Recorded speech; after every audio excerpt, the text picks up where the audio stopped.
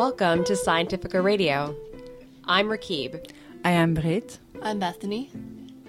And today we will talk about the 2016 science news. So, like the top stories of 2016 as presented by Science Magazine? Science Magazine, yeah.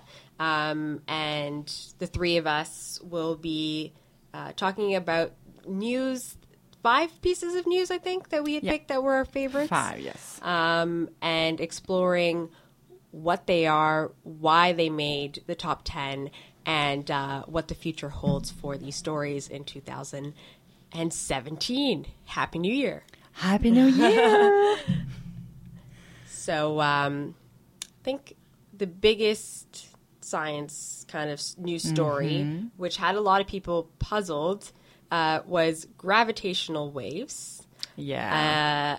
I still don't really. Do you understand them a lot, Bethany? No, yeah. I don't. I mean, I knew they were important. I Yeah. just didn't know why exactly. But I think that's, well, you're here, please, to explain it. We are talking about gravitational waves, but maybe you are more familiar with gravity. And gravity is what maintains us on the ground. So this is our human point of view. But gravity is also the force that makes the moon turn around the Earth and the Earth around the sun. And 100 years ago, Einstein said that gravity is not an attraction force, but instead a distortion of the space-time. So now, what is the space-time? Imagine space-time like a piece of cloth that stretches around really massive objects. If you put a tennis ball on a stretched fabric, you will see a round pocket around it. And that's what happens with planets, with stars and black holes. And now what about those famous waves? So when two big objects collide, there is a burst of energy. And that energy travels in the form of ripples. And the best analogy I think of, it's like when we throw a stone in a lake, and you will see the burst of energy when the stone just hit the water. And after you have little ripples, but first they are big around the source, and after when they travel through the shore, they will decrease in intensity. And that's what happens with the gravitational waves. And to let us understand better, some scientists converted the gravitational waves into sound waves. So let's hear that. So here is a podcast. So it's called The World According to Sound by Chris Hoff and Sam Arnett. These are two black holes smashing together. In the universe, there are pairs of black holes that sometimes collide. Here are 2 more. What we're hearing are gravitational waves. They're the ripples in space-time made by the tremendous mass of these black holes. MIT professor Scott Hughes converted the gravitational waves into sound. Rising pitch means the force of gravity is getting stronger.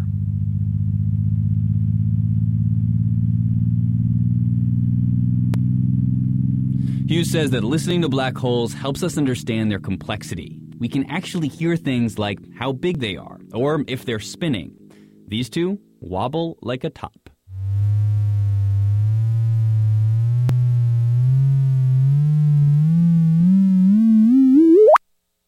As the black holes merge, we can hear the force of gravity increasing. Their orbits spin faster and faster until they finally crash together in a high-pitched crescendo.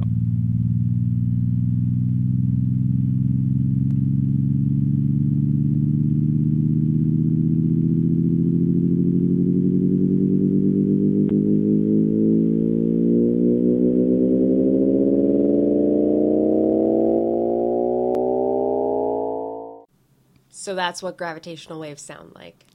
Yeah, it's crazy for me.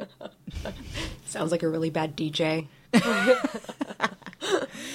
So, of course, you need a really massive event to create gravitational waves. So, and their first detections, it was produced 1.3 billion years ago by the collision of two monstrous black holes. So one which is 35 the mass of the sun and the other 30 times the mass of the sun. So this is really big. And they spiraled one around another and getting closer and closer before merging into one. And the sound was detected on September 14 in 2015 by the Advanced Laser Interferometer Gravitational Wave Observatory. Please tell me there's a short name. LIGO. LIGO. Okay. Yeah, so now we talk about LIGO. And LIGO has two big detectors. So one is in Washington State and the other in Louisiana. And it's really... it's not a detector like, a cell phone. It's a detector like McGill University size, kind of. Okay, so it's massive. It's really massive. And it's really sensitive to any movement, kind of. The real waves from the sea. It picks it up. Yeah, it makes it up, yeah. So those two LIGO, they measure the extremely small stretching and squeezing of space. And once again, if we imagine the Earth like a tennis ball, when you squeeze it in the poles will come a bit closer and the equator inflates just a little. And that's what happened to our Earth when touched by the gravitational waves. Except that squeezing is smaller than the size of an atom. Okay, so yeah, jaw dropping. So this is really small. And in fact, it's so small that Einstein thought that we would never be able to detect it. Mm-hmm. But 100 years later, here we are. So that was like kind of one of the biggest stories that came out of that was the fact that Einstein had predicted this like decades and decades ago. I don't know how long ago he... Exactly, and it's also it's all the theory around relativity and who we are, where we are in the universe, all of that coming together. It's just crazy, completely crazy.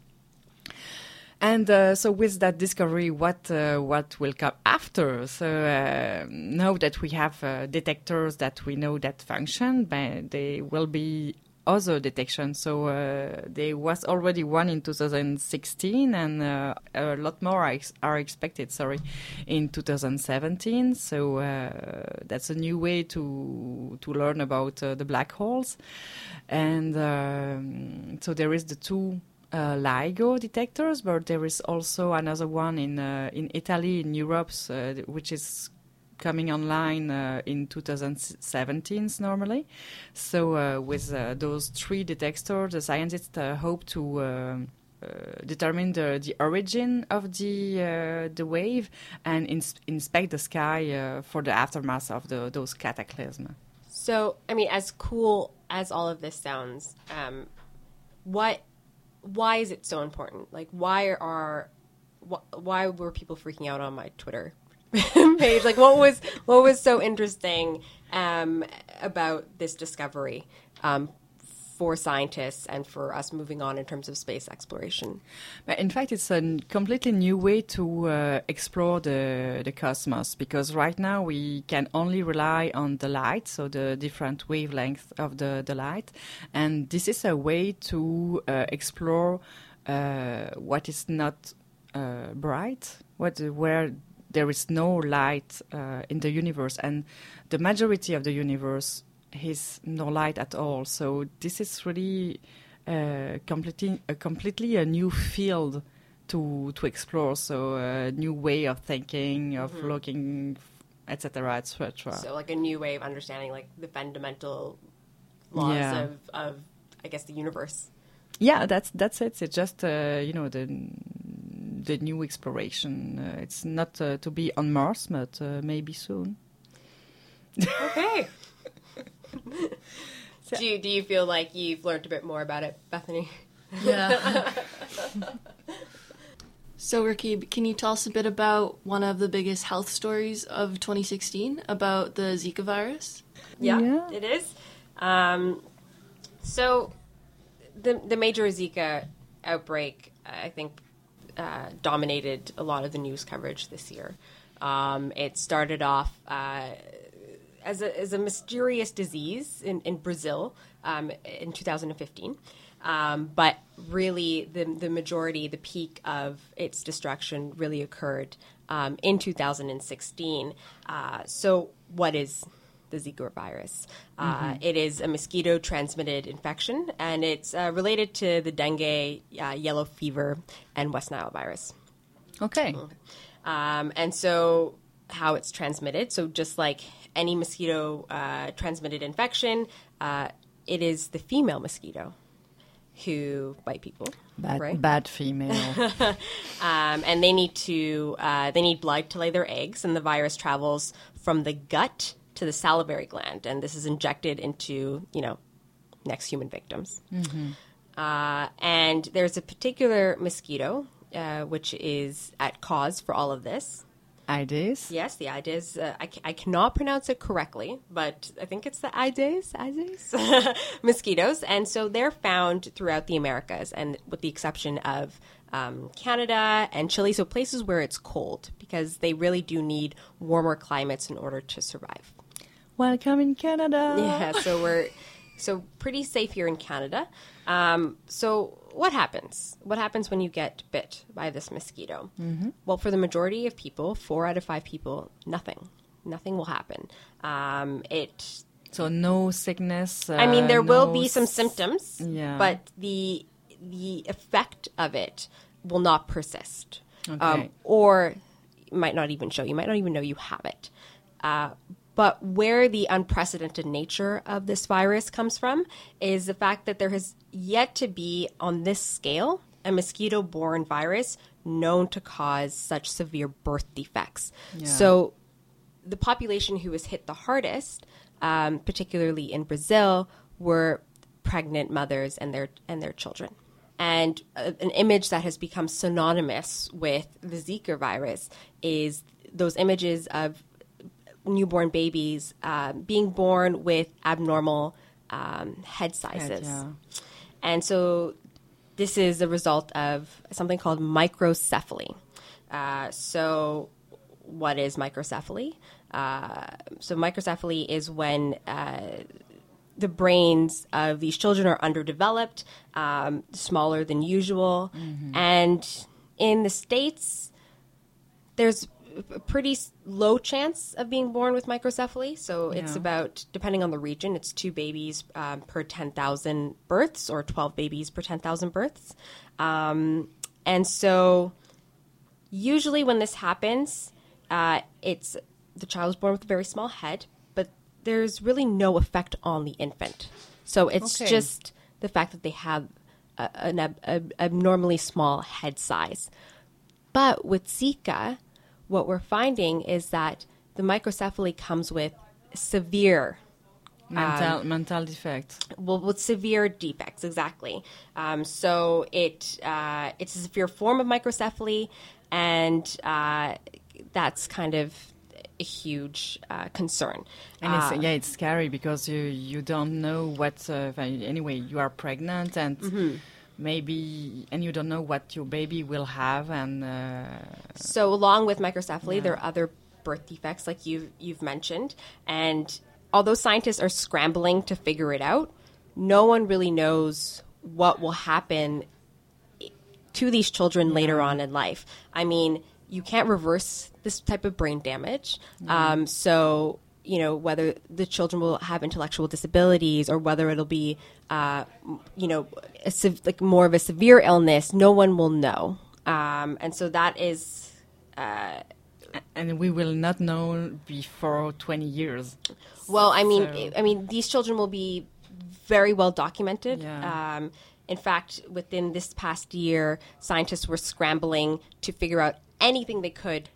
And in fact, this past year, over 1,500 scientific papers were published in order to fill in this knowledge gap about Zika and its potential harms and its root causes. So there was just a mad dash from the scientific community to catch up and to understand the beast that they were dealing with.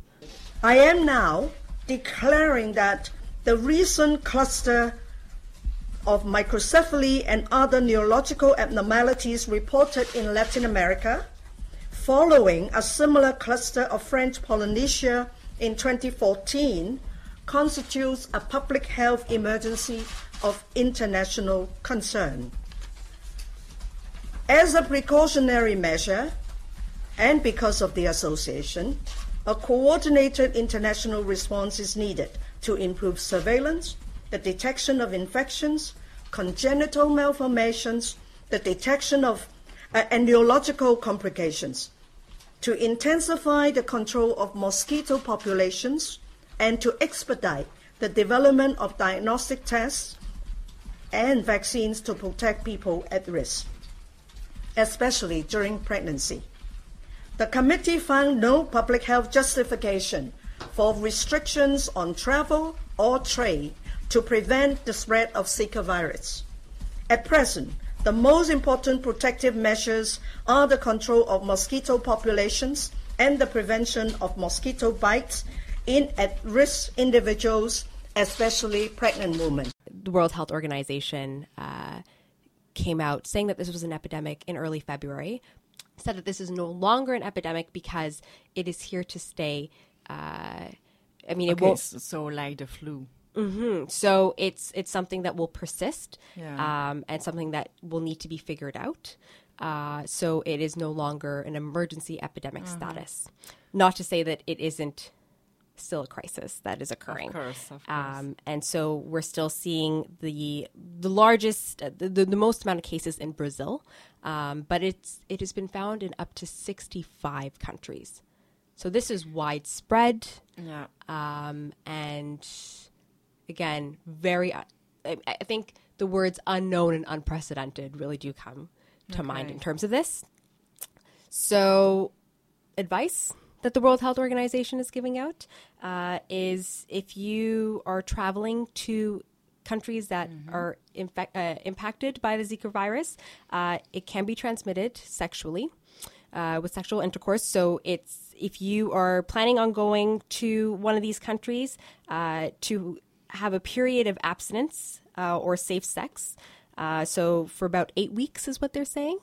But if you have symptoms of the Zika virus, so these are things like mild fever, sore eyes, headache, joint pain, a rash, then you should be not practicing sex for about 6 months.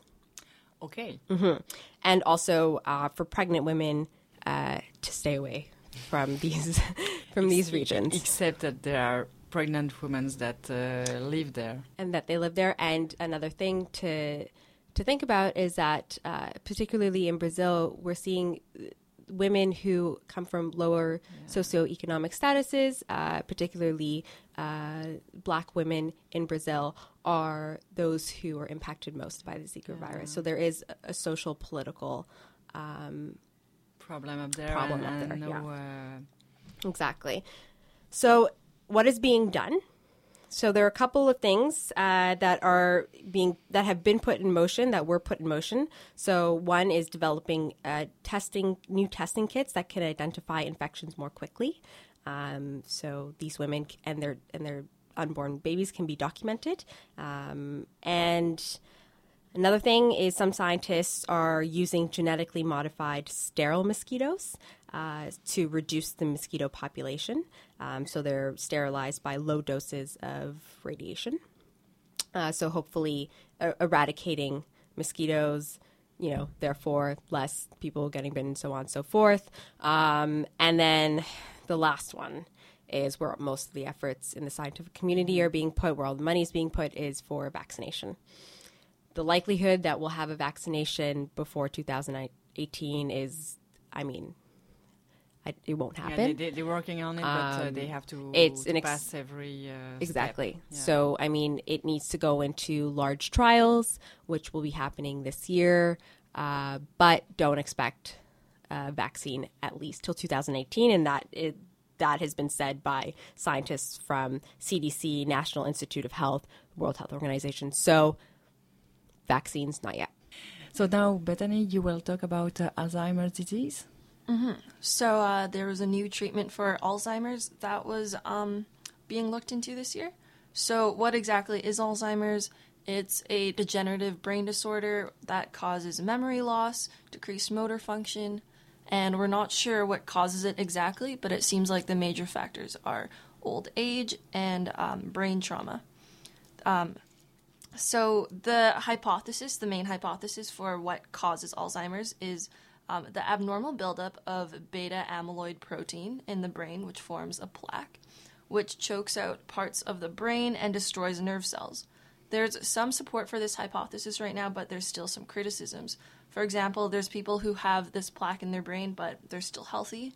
And there's also a hypothesis that it's caused by a defective tau protein, which is part of the transport system in your cells. So they tested this antibody drug called aducanumab, which makes your cells create antibodies for this protein so it can start breaking it down.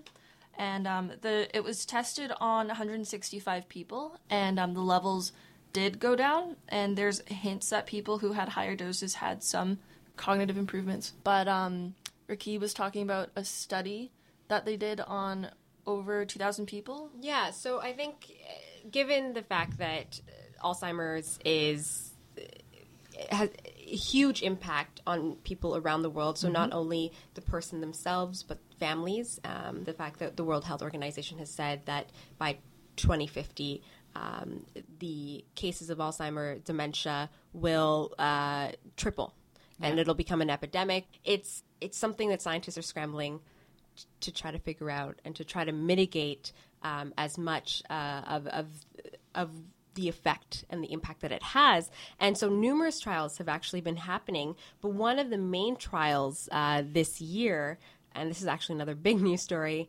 failed. Yeah, not a good news for the Alzheimer community. Exactly. And so it was the most promising. It was done by a huge pharmaceutical giant called Eli Lilly, and they had over 2,000 patients enrolled for a drug that also targeted the amyloid plaques, and they found that this experimental drug did not work. So hopefully with these new drug trials that Bethany just explained, there will be more hope, but yeah. So basically, more trials in the next year. Did you have another story that you wanted to share? Yeah, I have a little story for you about the minimal genome. So it's a genetic engineering news in 2016. So some people from the Craig Venter Institute in California intentionally build the smallest cell possible. So it's a bacterium with only 473 genes. And so it contains only the essentials necessary to exist and to reproduce. The idea was to construct mini factories to produce medicines or to make innovative chemicals for industry and agriculture. And of course, it comes with some challenge. So, for example, reducing a genome so much, so it allows scientists to identify genes that are crucial for microbe survival, so including some with no known function. So, for instance, here, so 1 out of 7 genes were not familiar to scientists. So, we still have a lot to learn, even from those really tiny microbes. Some people said so it's a technical triumph because it just could have not worked at all, because when you make such fundamental changes to the genome, so you're not sure to have a functioning cell after. So I think that's all, because it's also the potential. So here we have a bacteria, so a cell without any nucleus that could be transformed into mini factories, and usually we use presently yeast, which are nucleated, to help make malaria drug, to break lignin from wood, and to do other stuff that yeast don't usually do. So that's it. Pretty cool. Yeah, it's cool. I have another Genetic stuff? genetic-related story. So genetic engineering too? Yes, very, very much so. I think another big news story of the year was genetic modification, genetic engineering, CRISPR, all of that. Yeah. But one interesting news story that came towards the end of the year was the child that was born with 3 parents. 3 parents. 3. A lot of ethical question with that. So, well, let's just take a step back. When, the typical way of a child being born or produced, It's a dad and a mom. So it's 23 pairs of chromosomes that make up your genome, and that's given from your mom and your dad. And so our genome encodes for more than 20,000 individual genes. How you look, how you respond to viruses, if you have a developmental disorder like Down syndrome, whether you're, what sex you are, this all comes from the information of your parents. So stored in the chromosomes inside the nucleus of your DNA. Yeah. So there is also another set of genetic instructions in your cells called mitochondria DNA. And what are the mitochondria? So what are the mitochondria? It's a great question. So these are cells out. So this is outside of the nucleus. This is not in the nucleus. So if you think of the nucleus as the king or the dictator of the cells, you can think of the mitochondria as the powerhouse of the cell. And so what they do is generate cellular energy. Okay. So they're essential to us. Exactly. They're essential. And they contain 27 genes, but only from the mother's side.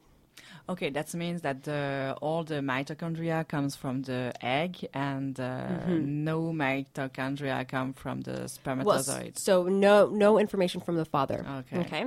And so if we go back to this story, what has happened is there was a couple in the States. Actually, they're from Jordan, and they were having troubles giving birth or having a child. 2 of their past attempts having a child ended up with the death of their children because of this disorder called Lee's. It's a neurological disorder. It's called the Lee's disorder. And that comes from mitochondria. Exactly. There you go. So it's a mutation from the mitochondria. So the mother was a carrier.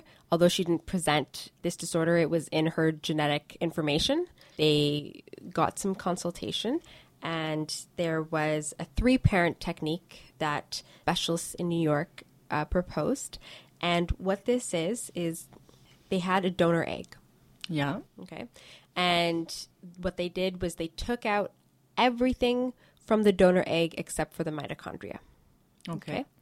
And they put the nucleus, where most of the DNA is stored, from the mother into this egg.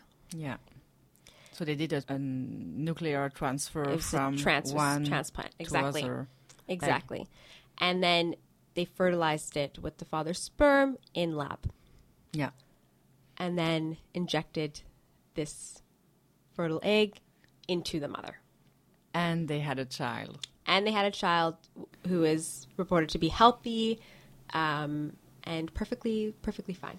So the implications of this, I think, is one of the major talking points of the transplant. Ethically, it's genetic engineering. What does this mean? It's actually illegal in the U.S. It's not legal here in Canada. I think currently the only country that is legalized it is the U.K. So a lot of questions in terms of the ethical nature of this type of procedure. About looking forward in the future in 2017. So that's all for today's show. I hope you learned as much as I did. Before we let you go, though, we're looking for people to join our show. You can find us on Facebook. And also on our website, which is scientificaradio.wordpress.com. Yeah, and so if you have any questions or have any stories that you want us to cover for the 2017 year, we would love to hear from you. But for now, that is myself, Bleet, and Bethany. Thank you, and have a great day.